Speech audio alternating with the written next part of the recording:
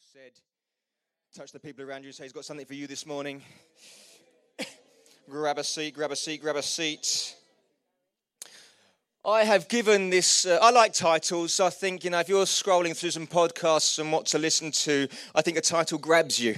So I've given this a natty little title today. I have called it Crazy Honest Besties. See, who knows that you need some crazy honest besties in your world? And who knows that you should be someone else's crazy honest bestie? So touch the person behind you haven't spoken to yet and say, let's get a bit crazy.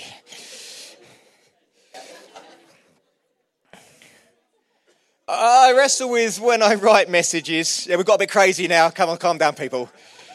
I like noise in my preaching, so don't sit there. If you agree with something I say, it's okay to go, yes, amen, go on, Pastor Barry, or something of that ilk. There we go. Let's create some atmosphere. It's fun in church.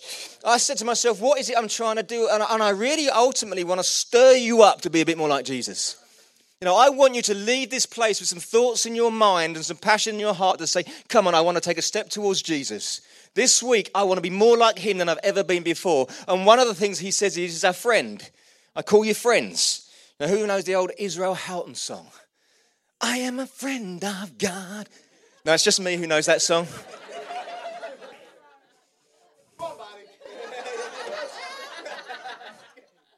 Can we delete that bit out of the podcast? Anyway, he was singing some truth that only I clearly listened to. But the idea of weighing your life, ultimately you could say your life is a whole bunch of choices. I know things happen to you, but when things happen to you, you still have a choice on how you're going to respond. And so about how we weigh life on what does friendship look like for me? How am I actually as a friend? Could I be better? Could I change some stuff? Am I actually just epic as I am? Maybe you are. But just see what I'm trying to say. We want to be more whole. Jesus said, I came to give you the fullest life. Are you the fullest version of what a friend looks like? And do you have those people around you? I want to wrestle with some of that stuff today. And ultimately, whatever relationship you're looking at in your life, it will flow out of how your relationship is with God. Now, Jesus boiled it down, love God, love people. In that order. And so your relationship with God will affect how you see yourself and therefore how you see others. And you relate to people through that filter. So the first thing I want to commend to you is press into God. Make that the number one thing you do. I hope you have a lifestyle already, and if you don't, make this a good choice. Every morning, first thing you do, pray. Get into the Word. Say, Jesus, I commit today to you. Use me to love someone. Make that your starting point. Press into him because it affects everything else. Amen? Come on, I'm saying some good stuff. Not many amens going on here. And so we want to draw near to him, ultimately to become more like him. What does that even look like? You see, we know that God is love. God isn't good at doing love. God is love. And so if we're going to become more like him, we're going to become more like love. 1 Corinthians 13, I think it will come on the screen. I'm not going to read it to you, but it's the classic marriage ceremony verse, isn't it? Love is kind, love is faithful, love is, But it's a description, it's a biblical description of love. So it's showing you what God looks like. And if we're going to become more like him, we're going to become more like that. And so if you look at that through the eyes of a friendship, someone who's like God in a friendship, what does that look like? You will be more kind. You will be more faithful. You won't keep records of rules. Who's got great friends, but they always want to remind you of something you did 10 years ago? It's like, throw me a bone. Love doesn't keep a record of wrongs. And so you start developing this relationship with God. You become more like him, and it has to affect how you treat people. Do you see what I'm saying? How good to have someone who's gentle with you sometimes. And love is gentle. And so if you're going to press into God, that will affect how you are as a spouse. It will affect how you are as a parent. It will affect how you are as a teacher. It will affect how you are as a friend or a potential friend. And so the first thing I want to challenge you to do is press into God, firstly and foremostly, because it affects every relationship. Amen? Come on, touch 3 people and say, press into God. 2 questions I wanna just throw out there if you're a note taker. This: who are you surrounding yourself with? And what are you bringing to the table? Good thoughts.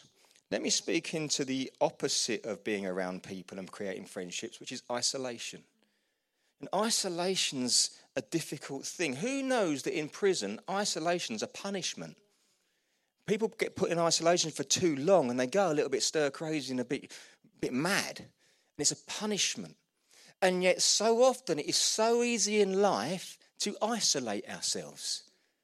Things happen, so you withdraw. And in the end, if you withdraw so much, you end up on your own. And who knows, that is not good. And we need to be able to push past ourselves to get around people. Spiritually speaking, it's not good. The word has lots and lots and lots and lots and lots to say about relationships. Two are better than one. One keeps the other one warm. One can kill 1,000, two can kill 10,000. There's a multiplication. The Bible talks loads about friendships. Jesus says, I long to gather you, which is why it's so good you come out on a Sunday to gather together, because it's at the heart of the Father that we get together in relationship. Love God, love people. And so otherwise we do it on our own, and there's this horrible idea of you become wise in your own eyes. Do you know what I mean? It's in the Proverbs. It says, don't become wise in your own eyes. If you've got no one else to be a bouncing board, if you've got no one else to wrestle some stuff through, you'll just think you're right. And we all do it. Clearly I'm always right, but you lot just need to wrestle through a little bit. But you can see the point I'm trying to make. Here in Proverbs 18 verse 1, it says this. A man who isolates himself seeks his own desire. He rages against all wise judgment. That's God's word saying that, not me. Here's the thing, you get on your own and you've got plans to do, and what you do is you can only ever see it from your perspective. And so therefore, you're not talking it through with anyone else. You spend time on your own and you justify everything else that could be wrong about it, and you make it right and you become wise in your own eyes. And then when someone else comes and says, yeah, but have you thought about this? You're like, no, you possibly couldn't know what I'm going through. You don't know anything about my situation. You rage against wise judgment. And we're all capable of doing that. I hope you don't, but I bet there are times in life we've all at least done it. The Bible says, don't do that. It's not cool. Because you end up isolated, wise in your own eyes, and making poor choices. The counsel of many is good. So much biblical stuff about doing life together. So today we're going to look at friendships. And friendships ultimately force you not to make it about you. A good friend won't be someone who's all about me. How difficult is it when you get together with your friends and there's that one person that all they want to do is talk about themselves? And you're like, oh dear, who invited them? Because a great friend will tell you their life, will tell you what they're up against, will tell you their victories and their successes, but they'll want to hear yours. And you do it together. And so we want to be people, and we want to be a church that pursues the idea of Jesus set us a model of being a great friend. We need to reflect that. The church should be full of great relationships. But to do that takes effort. And to do that, it means you have to be present, which is why we're pressing into this idea of connect groups. Be present. Get to one. Why? Because you get some wise counsel. You get to wrestle some stuff through. You get to stand with something. You might have the one bit of wisdom that someone else needs to hear. And if you're not in the room, they miss out. Do you see what I'm trying to say? So we need to do this life together. And I know I'm pushing against something. It hasn't become our culture. Let's make it our culture. Come on. Touch 3 people and say, get to a group. Sam Monk, who is, the leader, the governor, the boss man of Equippers Worldwide, he has this great saying, and I wonder if we could sort of get that into our vocabulary. He says this: Equippers churches are a group of friends challenging each other to go higher in Christ. It's like none of us is there, but how about we spur each other on a bit? How about we challenge each other? How about we pick each other up when we stuff it up and not judge each other, but push each other higher? And as we do that together, we go further, we achieve more, and we laugh lots. That's the vision, part of the vision in Equippers Church. We need to do it together. But you get to choose your friends. Don't always get to choose your family. Sorry, Dan. But you get to choose your friends. And the great thing is, I hope today you'll have a little reflection. Are you hanging with the right crowd? Are you in the right group? Who do you spend your time with? These are good life thoughts. But here's the thing. There's this saying, show me your friends and I'll show you your future. And the reason is this, that when you get around people and spend a long time with them, you talk. And as you talk about stuff and maybe life choices and decisions and careers and partners and parenting and work and all this stuff, you talk and it gets into your thought process. And thoughts become words, and words said enough become actions, and actions become habits, and before you know it, you're living a certain way because of the people you've been hanging out with. And so that's why it's so important. You decide who are you going to hang out with, because they will influence you. You'll sit there and think, no, Barry, they don't influence me, I influence them. Do you? Can you ask those serious questions? You do need friendships where you go in and you are the influence. Of course, we're here to represent Jesus. But get real. Who's really influencing who? Because so many people come to me and I look at the choices they're making and I'm thinking, who on earth are you hanging out with? That's literally the worst choice I've ever seen in my life. But we all think we're wise and we've got it all right. 1 Corinthians 15:33 says this: do not be misled. Bad company corrupts good character. Who you're hanging out with consistently does affect you. Biblical stuff. So make good choices. Let that seep into you right now. Who are you going to hang with? And if you aren't in the right friendship group yet, find it. And do you know what? We've got good connect groups. Seriously, find it. But I like to think of friendship groups like this. It's got to be balance. We don't want to be that church, or you don't want to be that Christian where we surround ourselves with what I call a weird Christian bubble. Do you know what I mean? Where we're all saved and we all believe in Jesus and we're all pressing on for the kingdom. Of course, passion. But if you're only ever with Christian people, who are you influencing? Who are you showing Jesus to? Your saved friend? If you haven't got any unsaved friends, can I say, include that in your mix of your thinking. Get some. Sarah and I have made it a thing this year that we want to create a new friendship we didn't have last year, and it needs to be someone who's not yet in church. But I promise you this, they will be in church this time next year. Because we're going to embrace them, love them, and just because of who we are, we will show them what Jesus looks like. And when you show someone what Jesus looks like, it's very compelling. Because Jesus is flipping brilliant. The world's got this opinion of Jesus, and it's so far off the mark. He is amazing. And the only way people are going to see it is in you. But if you're surrounding yourself only with your Christian friends and family, who are you showing it to? So there needs to be some balance. Get that in your thought process. Balance it with who's influencing who and who's speaking into your life.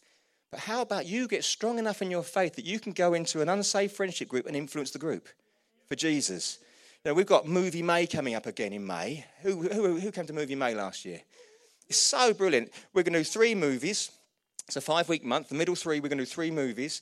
And we preach the gospel out of films. And so you do 5-minute clip, a 5-minute preach, 5-minute clip, 5-minute preach, 5-minute clip, 5-minute preach. So half an hour. Last year we had 40-something visitors and about 27, I think it was, responses to the gospel. 12 of them still with us. Some of them on the row here. But if you haven't got an unsaved friend, who are you going to invite? So get a friend before May. Challenge yourself. You're a very nice person. You'll bless someone. Barry, I've got no mates. Are you with me? But here's a thought process. Consider splitting your friendship groups into 3 categories. Someone who's ahead of you. Someone who you look at and you think, they're doing what I want to do. They're where I'd like to be. I need to hang out with them because they've got some wisdom that I don't yet have and I need to learn. So maybe you're just about to have a baby and you think, oh, I need to hang around with some parents, some mums and dads and glean from them because there are so many books, there are so many opinions. You can go on the internet and see every variation. But who do you value? Do you look at a couple and think, I look at your kids and you've done something good there. I value what you say. Get yourself around those people because they're ahead of you. Maybe you're a business person. Maybe you've got an idea to start a business, or you've got ideas of working in the city or being wealthy, financially wealthy. Well, get around people who are doing it because they've got some wisdom you haven't yet got.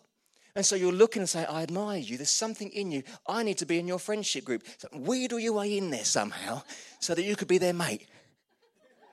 Yeah? Because everyone needs someone ahead of themselves. Otherwise, you think you know it all. And I promise you this, you don't know it all. Do you hear what I'm saying? You need to learn from their skills. You know, I always said, if you want to be a great golfer, go and hang around with great golfers. You want to be a great Horse rider, go and hang around with great horse riders. If you want to be a great parent, if you want to be a great preacher, if you want to be a great prayer, get around people who are doing it, who are ahead of you, and let it seep out of them into you. They'll be very willing to help. Because who doesn't like it if someone comes to you and says, I really admire you, could you help me? Who's going to say, nah? People love it. It's like, wow, you saw something in me. That's really cool. So consider in your friendship group, who are you close to who's ahead of you and sowing into you? Then you need peers. A big chunk of your friendship group should be people who are at the same level as you are at, where you can encourage them and you can receive encouragement from them. You wrestle through life together and you do it, and you're peers. Do you see what I mean? That is an important group. And finally, there will be people beneath you. And I mean that in the reverent way. Not that you're better than them, but you're doing what they hope to do. Maybe you're already a parent. Maybe you're already in ministry. Maybe you're already a musician. Maybe you're already a business person at a level. And someone's looking at you going, you're doing what I want to do. Could we spend some time together? Well, the answer, church, needs to be yes. I'd love to help you. Because then you're looking at people ahead, which is causing you to stretch yourself and grow. You're doing life with peers, which is fun and share the wrestle. And then you're also helping people. It's very balanced and very healthy. Can you see the picture I'm trying to create? You need all of those friendships in your life. When I look at me, in terms of, say, working in ministry, I have Pastor Peter, who's preached here lots of times. He's been in ministry 45 years. He's grown a church from 38 to 1,200. He's preached at Hillsong. He's preached all around the world. He's led a Bible college. He's amazing. And I look at him and go, well, you're doing what I want to do. So I make sure I speak to him this week. Just gone. He's in New Zealand right now, but I had a FaceTime with him. And I can ask him the questions of wrestling through and get his advice. It's helpful to me to have someone like him. Otherwise, I look around and go, oh, church is great. Aren't I amazing leading this group? But then you look at someone who's ahead of you and go, wow, I've got a long way to go. And I want to stretch myself to be a better version of myself. I want to attain the full potential and the fullness that Jesus put in me. And to do that, I need some help. So do you. Do you see what I'm saying? I have people like Mark Collard who, again, you've seen preach here. I call him a peer. We're a similar age. We're at a similar level in ministry. We wrestle it through together. We laugh lots. Our wives get on. We have good times. And I value that. And so does he, so he tells me. But we wrestle it together. He's a peer. But then I have some great people here. You know, even say Aya, who's worship leading today. An amazing guy. But I get to speak into his life. And how great is it for me to see Io growing and being stretched and blessing more people because of the conversations we've had. And so for me, in terms of my ministry, I have these three groups. And I value that, and it's healthy for me. You need that. Do you hear what I'm saying? It's important. So let's look at this idea of friendship, this idea of crazy, honest besties. Let's look at this story. I think most of you will be familiar with it from Luke 5, verses 19 through 25. It says this. When they could not find a way to do this, because this is the story where they bring in the lame guy on a stretcher and pushing him through the roof. There's a great big crowd around Jesus and they can't get him to Jesus. When they could not find a way to do this because of the crowd, they went up on the roof and lowered him on his mat through the tiles into the middle of the crowd, right in front of Jesus. When Jesus saw their faith, he said, friend, there's that word. How does Jesus view us? Friend, your sins are forgiven. The Pharisees and the teachers of the law began thinking to themselves, who is this fellow who speaks blasphemy? Who can forgive sins but God alone? Jesus knew what they were thinking, asked, why are you thinking these things in your hearts? Always a bit dodgy when you think something around Jesus. Which is easier to say, your sins are forgiven, or get up and walk? But I want you to know that the Son of Man has authority on earth to forgive sins. Come on, that's my Jesus. So he said to the paralyzed man, I tell you, get up, take your mat and go home. Immediately he stood up in front of them, took what he'd been lying on and went home praising God. Hallelujah, that's my Jesus. Now there's a whole bunch of preachers in there and I love the one that says, you know, something's been holding you in life, and when you get in front of Jesus, he says, get up, take hold of the thing that's holding you and walk out with it. You're in charge of your life. It's not carrying you anymore. That's a different preach. I want to look at the friends here. These friends are crazy. They love this guy and he's lame. He's struggling in life. He's crippled. He's not living at his full potential at all. And they love him. It's my mate. I don't want to see you living like this. And they hear about Jesus. And something stirs in their heart. If we could get him in front of Jesus, Jesus could do something here. That's their faith. But where the crazy comes in is that they walk up with their best friend and it's heaving. Who knows, when Jesus is in the house, it gets heaving. It's heaving. They can't get there. So what do the crazy friends do? Do they go, it's a bit busy. Maybe we'll try another day. Oh, never mind, come on. No, they're crazier than that. They're like, there's got to be a way. And they're having a little look. I wonder at this point if they just put him down. He's getting a bit heavy. Put him down, have a little look. Oh, we can't get to the door. Look, they're all spilling out the door. What are we going to do? And then the craziest of the crazies says, there's a roof. We could get on the roof. And they had these stairs up the side you'd see in the old buildings in Israel. And so they pick up them in the crazies. I can just imagine their eyes. Oh, we're going to get in there. And they climb up onto the roof and they dig a hole in someone else's roof. I don't know whether, I'm going to assume the owner's in the building. At what point in your own home do you see the roof caving in and think, hallelujah, praise the Lord, Jesus in the house? The roof starts caving in and then some dude gets laid down on a stretcher. See, the crazies are like, we love this guy. He's crippled in life and it's not okay with us. We will do whatever it takes to make this man's life better because he's my mate and it's not okay for my mate to be crippled in life. I want to tell you there are people in our world that are crippled in life right now. They may be able to walk, but they're going round and round in circles around the same thing. They've got mental health issues. They've got financial problems. They've got relationship breakdown. And they're not living the fullest life at all. And you're their mate. Could we get a bit crazy? We've got to get some people in front of Jesus. And I don't care what it takes, I'm going to do it. I'm not advising you to start digging holes in roofs. But you get the point.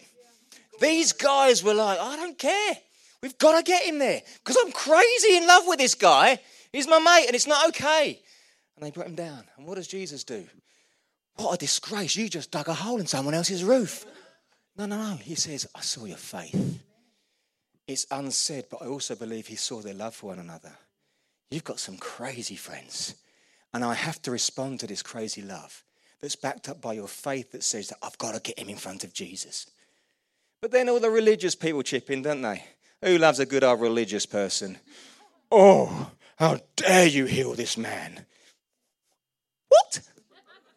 Literally, what? And then Jesus says, well, I don't know, maybe you don't want me to say I have authority. If that upsets you too much, I do have authority, but I don't want to offend you. How about get up? And he gets up. We don't hear anything more of the friends. But imagine the after party. Imagine the friends hanging out going, that was a mad day. That was unbelievable. Oh, we could have gone home, but we pushed through. Whose idea was it to go up on the roof, you nutter?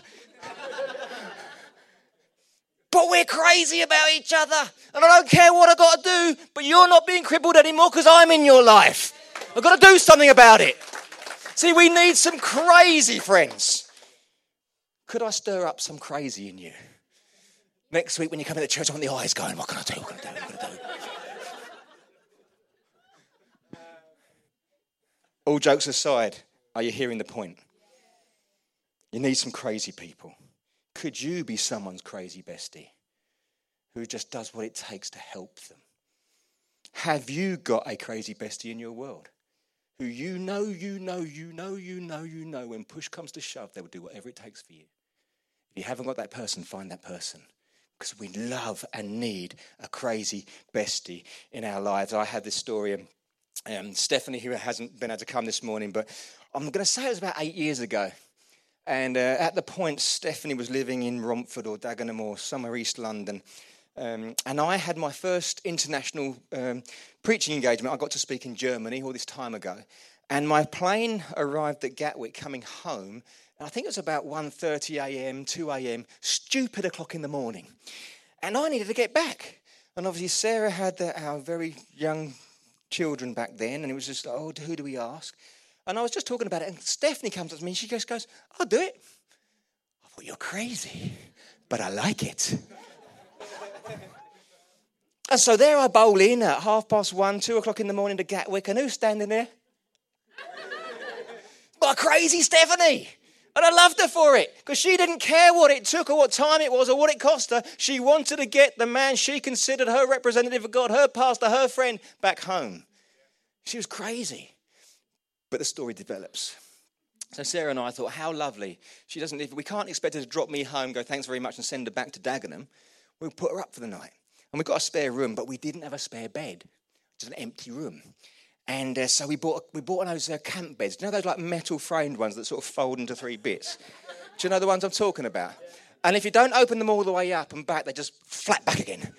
Do you know those? So we thought, they're cheap enough. That'll be for one night. She'll be fine. So we bought this camp bed. And Sarah's brilliant. She dressed it all and she put really big, thick covers over it. So when you looked at it, it looked like a proper bed until we pulled the covers back. What we didn't realise is that it wasn't your average standard size camp bed. It was really skinny. It was about half size.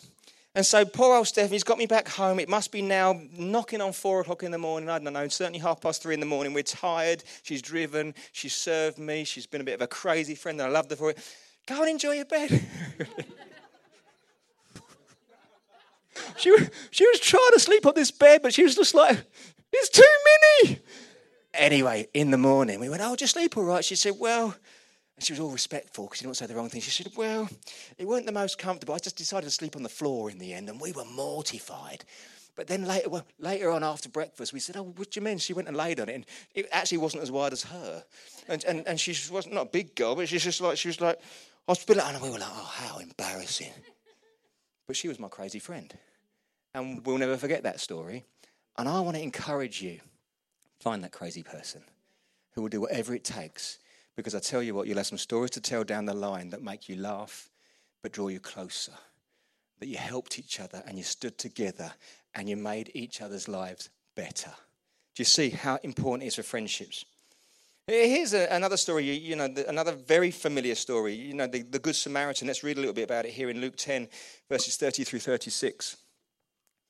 In reply, Jesus said, a man was going down from Jerusalem to Jericho when he was attacked by robbers. They stripped him of his clothes, beat him, and went away, leaving him half dead. A priest happened to go down the same road, and when he saw the man, he passed by on the other side. So too a Levite, when he came to the place and saw him, passed by on the other side. But a Samaritan, as he travelled, came where the man was, and when he saw him, he took pity on him. He went to him and bandaged his wounds, pouring oil and wine. Then he put the man on his own donkey, brought him to an inn, and took care of him. The next day he took out 2 denarii and gave them to the innkeeper. Look after him, he said, and when I return, I will reimburse you for any extra expense you may have. Which of these 3 do you think was the neighbour or friend to the man who fell in the hands of the robbers? You see, we can say, we're the church, we love people.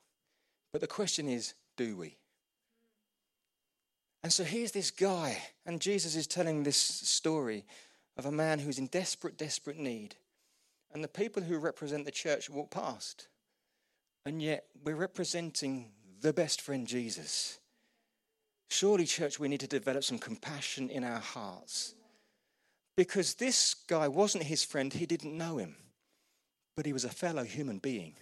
And he looked at him and he said, we don't speak, our cultures don't interact, but you know what? I can see you're struggling. And the love in me in terms of friendship of people is too strong to do nothing. So I'm going to respond. And I love what he does. He goes over and above. He doesn't just so patch him up and go home. He patches him up, takes time out of his busy schedule, takes him to an inn, looks after him, and then pays his own money to say, make sure he's okay. And I'm going to come back and check he's okay. And if there's any more expense, I'll pay you even more. See, that is a friend. It's a friend that looks at a problem and doesn't go, that's sad, isn't it? So difficult for them people. Anyway, down the pub. No, a friend looks at the situation and is moved to say, you're a person. And I want to treat you how I'd want to be treated in that situation. A crazy friend steps in and makes a difference. I love this from Shane Willard. Here's something that Shane Willard says. Good works is giving to the needy. Divine works is showing someone their true worth to God. And what this person has done, he hasn't just given him something. He's shown him how important he was to him. You are so important. I'm going to stop my busy day. I'm going to pay the expense because you are valuable. That, more than anything, showed that man he was worth something. Come on, church. Could we be the kind of people who show other people their worth to God? People need friends. You may not know them in terms of how we view friends, but they're a person and they need Jesus. And you walk into their situation, what would Jesus do? Classic wristband. He would step in. He would pay for it. He would make it better because there's a little bit of crazy love in there. So could we wrestle through that? I remember some years ago, before I met my wife, Sarah, I was engaged for 6 years to a girl before I met Sarah, and we'd agreed to be married. And cutting a very long story short, we separated, and it was difficult. Because who knows when in your own mind you thought my future's panned out, I'm sorted, I don't have to do this whole dating game and looking for women and all that kind of stuff that's sometimes difficult. I thought I was sorted. And then suddenly, 6 years in, you have to start again. And you're like, now I'm a bit older and I don't know if I can be bothered to do all this and the rest of it. And it was difficult for me. But there's a guy called Simon Lasky who at the time was a friend to me. He was a busy guy and married himself and building a home. And he drove me out to Mersey. And we just had a little walk along the beach there. And he said, Barry, just pick up a stone and treat that as the relationship and throw it into the sea. He said, if God wants you to have that relationship back, he'll wash it in. But if he doesn't, there'll be something better for you. And it helped me just to process. Because on the overall scheme of life, I broke up with someone. Loads of people break up with people, big deal. But it's personal, isn't it? I was hurting at the time, and he just gave me some time. And more than what he said, it was just that he added value to me. He said, Barry, you are worth me giving my afternoon up, away from my family, to stand with you. That, as much as anything else, said something to me. Question, who would you give your time up for? To show them that they're worth something to the King of Kings. It might cost you money, it might cost you time, it might be inconvenient, but you could change someone's world if you actually start acting like a friend. Who could do with a friend like you? Lots of people. Here's a different thought. Proverbs 27, verse 6 says this. Wounds from a friend can be trusted, but an enemy multiplies kisses. How many people in your world do you know that will tell you, oh, you're so amazing, oh, what you did there was brilliant, but deep down, really, you think, not sure if it was. But a real friend who speaks the truth in love, Ephesians 4, will come in and say, you could have done better there. I love you enough to tell you the truth. You could have done better there. And it's ouch. You know, you're making these life choices and I can see you and it's just not going where you want life to go. And it's difficult for me and awkward, but you know what? I love you too much. I've got to say something because I want to see you healthy. I want to see you going in the right direction. And it's painful. But the Bible says the wounds from a friend can be trusted. Really, the question is, what's motivating the comment? Because so many people in church use that Ephesians 4, you're a real cow, just speaking the truth in love.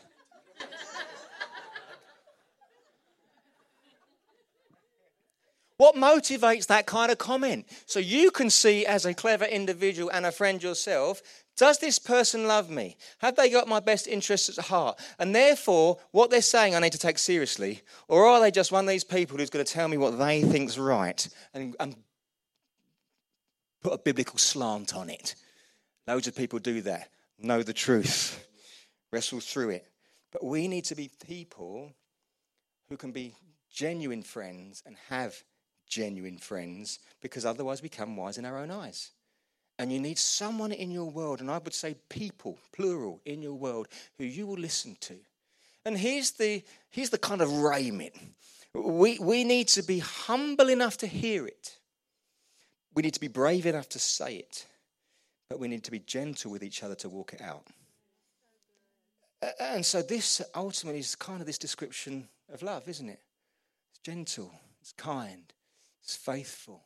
It doesn't keep a record of the wrongs, but it sees the best in you. And sometimes you need a friend to tell you, come on, you're better than this. And I'm only saying this because I love you. I've got no other motivation. I don't want to tear you down. I want to push you up. But we need to be humble enough to say, I needed to hear that.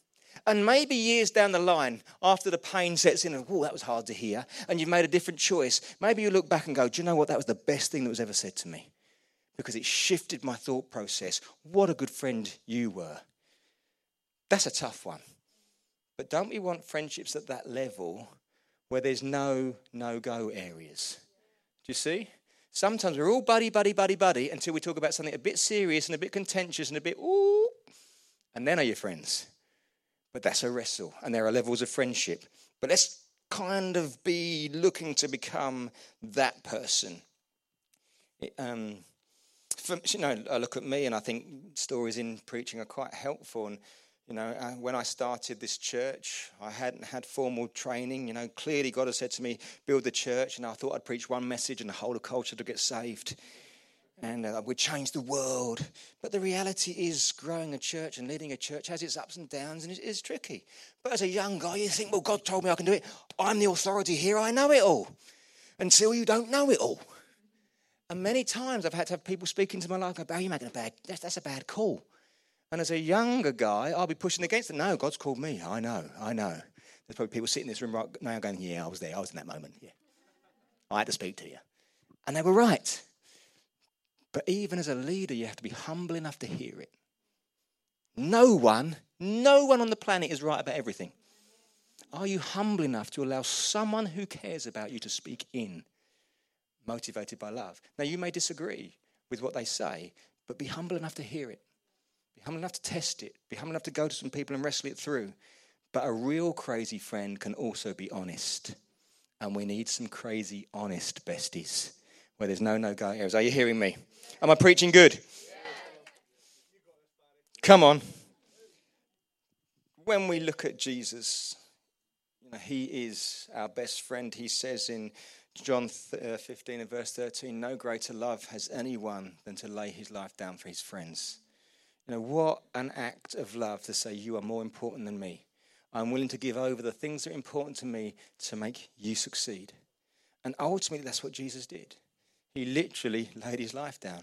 He went to a cross, and his motivation was love. God so loved the world that he sent Jesus. And he looked on humanity. He looked on me and you, and he says, I love those guys. I'm a bit crazy about them. I'll do whatever it takes. And the Father and the Son have a conversation, and the Father says to the Son, would you go? Come on, we need to repair the distance between us and them. And Jesus looked at you, and he looked at me, and he says, yeah, I will.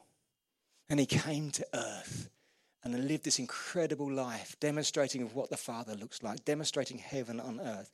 Everywhere he went, he made people's lives better, everywhere. People wanted to be around him, crowds formed everywhere. And then he got sent to a cross that he didn't deserve. Done nothing wrong. They trumped up charges on him. They gave bribes out to vote against him, and he hung on a cross. And he looks down at me and you while dying a death he didn't deserve. And said, this is what love looks like. This is how I love you. And in that moment, the Bible says that all the sin of humanity rested on Jesus. And when we talk about sin, the word sin means missing the mark. It's not a word we use so much in church, but everyone on the planet misses the mark. I'm going to say everyone in this room has missed the mark today. Said something wrong, thought something wrong, responded wrong, got a stinky attitude. They're wrong. And it causes separation between us and God. But Jesus says, I'll take it.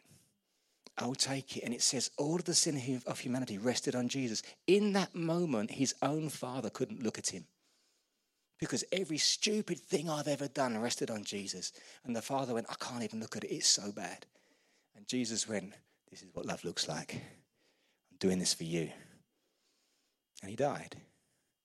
But he went down and had a confrontation with Lucifer. And he said to Lucifer, you've not got me. He said, yeah, but you're in hell. He said, yeah, but I don't belong in hell because I've not sinned. And the punishment for sin is death. I haven't sinned, so I can't die. And he grabbed the keys of life. And he rose again. And he said, this is what love looks like. And he sets me up. And he says, now, Barry, you come to me and I'll put you in touch with the Father. And if I put you in touch with the Father, you'll become more like him. And you'll start to love people better.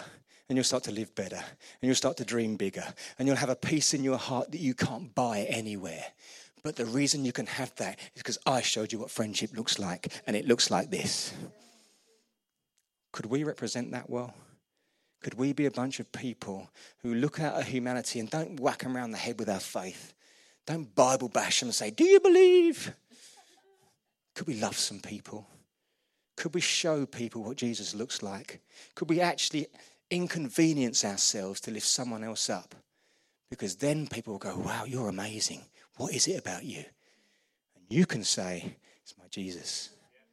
He motivates me. He's changed my world. And because he loved me, I want to love you. Because he said, love God, love people. And I want to be your friend. And I want to show you what friendship really looks like. And it costs me something. But it's worth it. That's my Jesus. I hope it's your Jesus. Because he is a game changer. Proverbs 18:24 says this.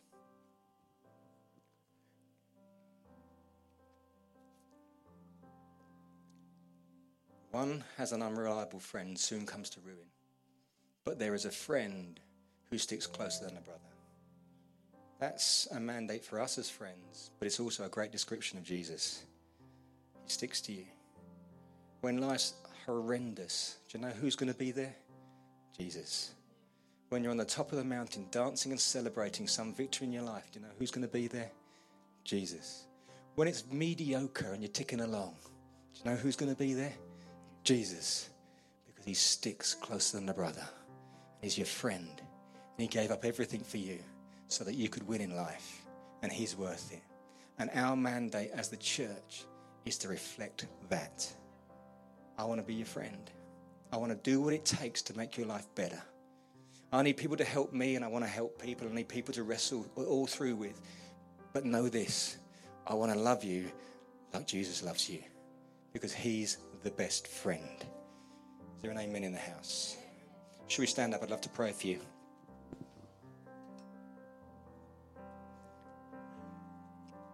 Are we able to tweak my mic so it stops doing weird things? Jesus, Jesus, Jesus. Come on, let's all close our eyes and just have a moment with our best friend.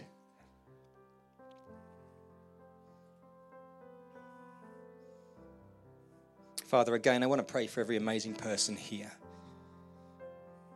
Lord, I pray that we would consider all that's been said today. That we would be a group of people who would take this seriously and wrestle through our lives, our friendship groups, who we spend time with, who's influencing who's ahead of me, who's my peers, who am I helping. Let us make great choices. Let us never be people who become wise in our own eyes and push against all wisdom. But let us learn to do life together, embracing all the different skills around us. But Lord, we want to thank you that you demonstrated what friendship looks like. That you literally laid your life down for people like us. And then you invite us into the most amazing friendship any person could ever have, ever. And it changes our lives. So we say thank you. Let us be people who love like you do. Just with every eye closed, I always love to give an opportunity. I just wonder, having heard that kind of message where there's people in the room that says, I need my friendship with Jesus to be central. Maybe you're someone who's never had a friendship with Jesus and you're like, wow, I need him in my life. Maybe you're someone who's got a bit off kilter and you're like, Jesus, I want you to be the middle again. I need you. If that's you today, just with every eye closed, I'd love you just to shoot your hand up because I want to pray with you. Come on, is that you today who wants to get right with Jesus? God bless you there. God bless you over there. God bless you here. Is there anyone else? Thank you, Jesus. I want to give you an opportunity. Lives are getting put right with Jesus. So, so good. Let's never take that for granted, church. I'm going to pray a prayer. I'll pray a line. Let's all pray this prayer together. As people say, Jesus, I need you. Let's pray a prayer. Father God, thank you that you love me, that you're my friend, but also my Lord and my Saviour. Today, I invite you to live in my heart and to be central to my life. Lead me forward from this day forth. And all God's people said, amen, amen. Come on, let's celebrate with heaven.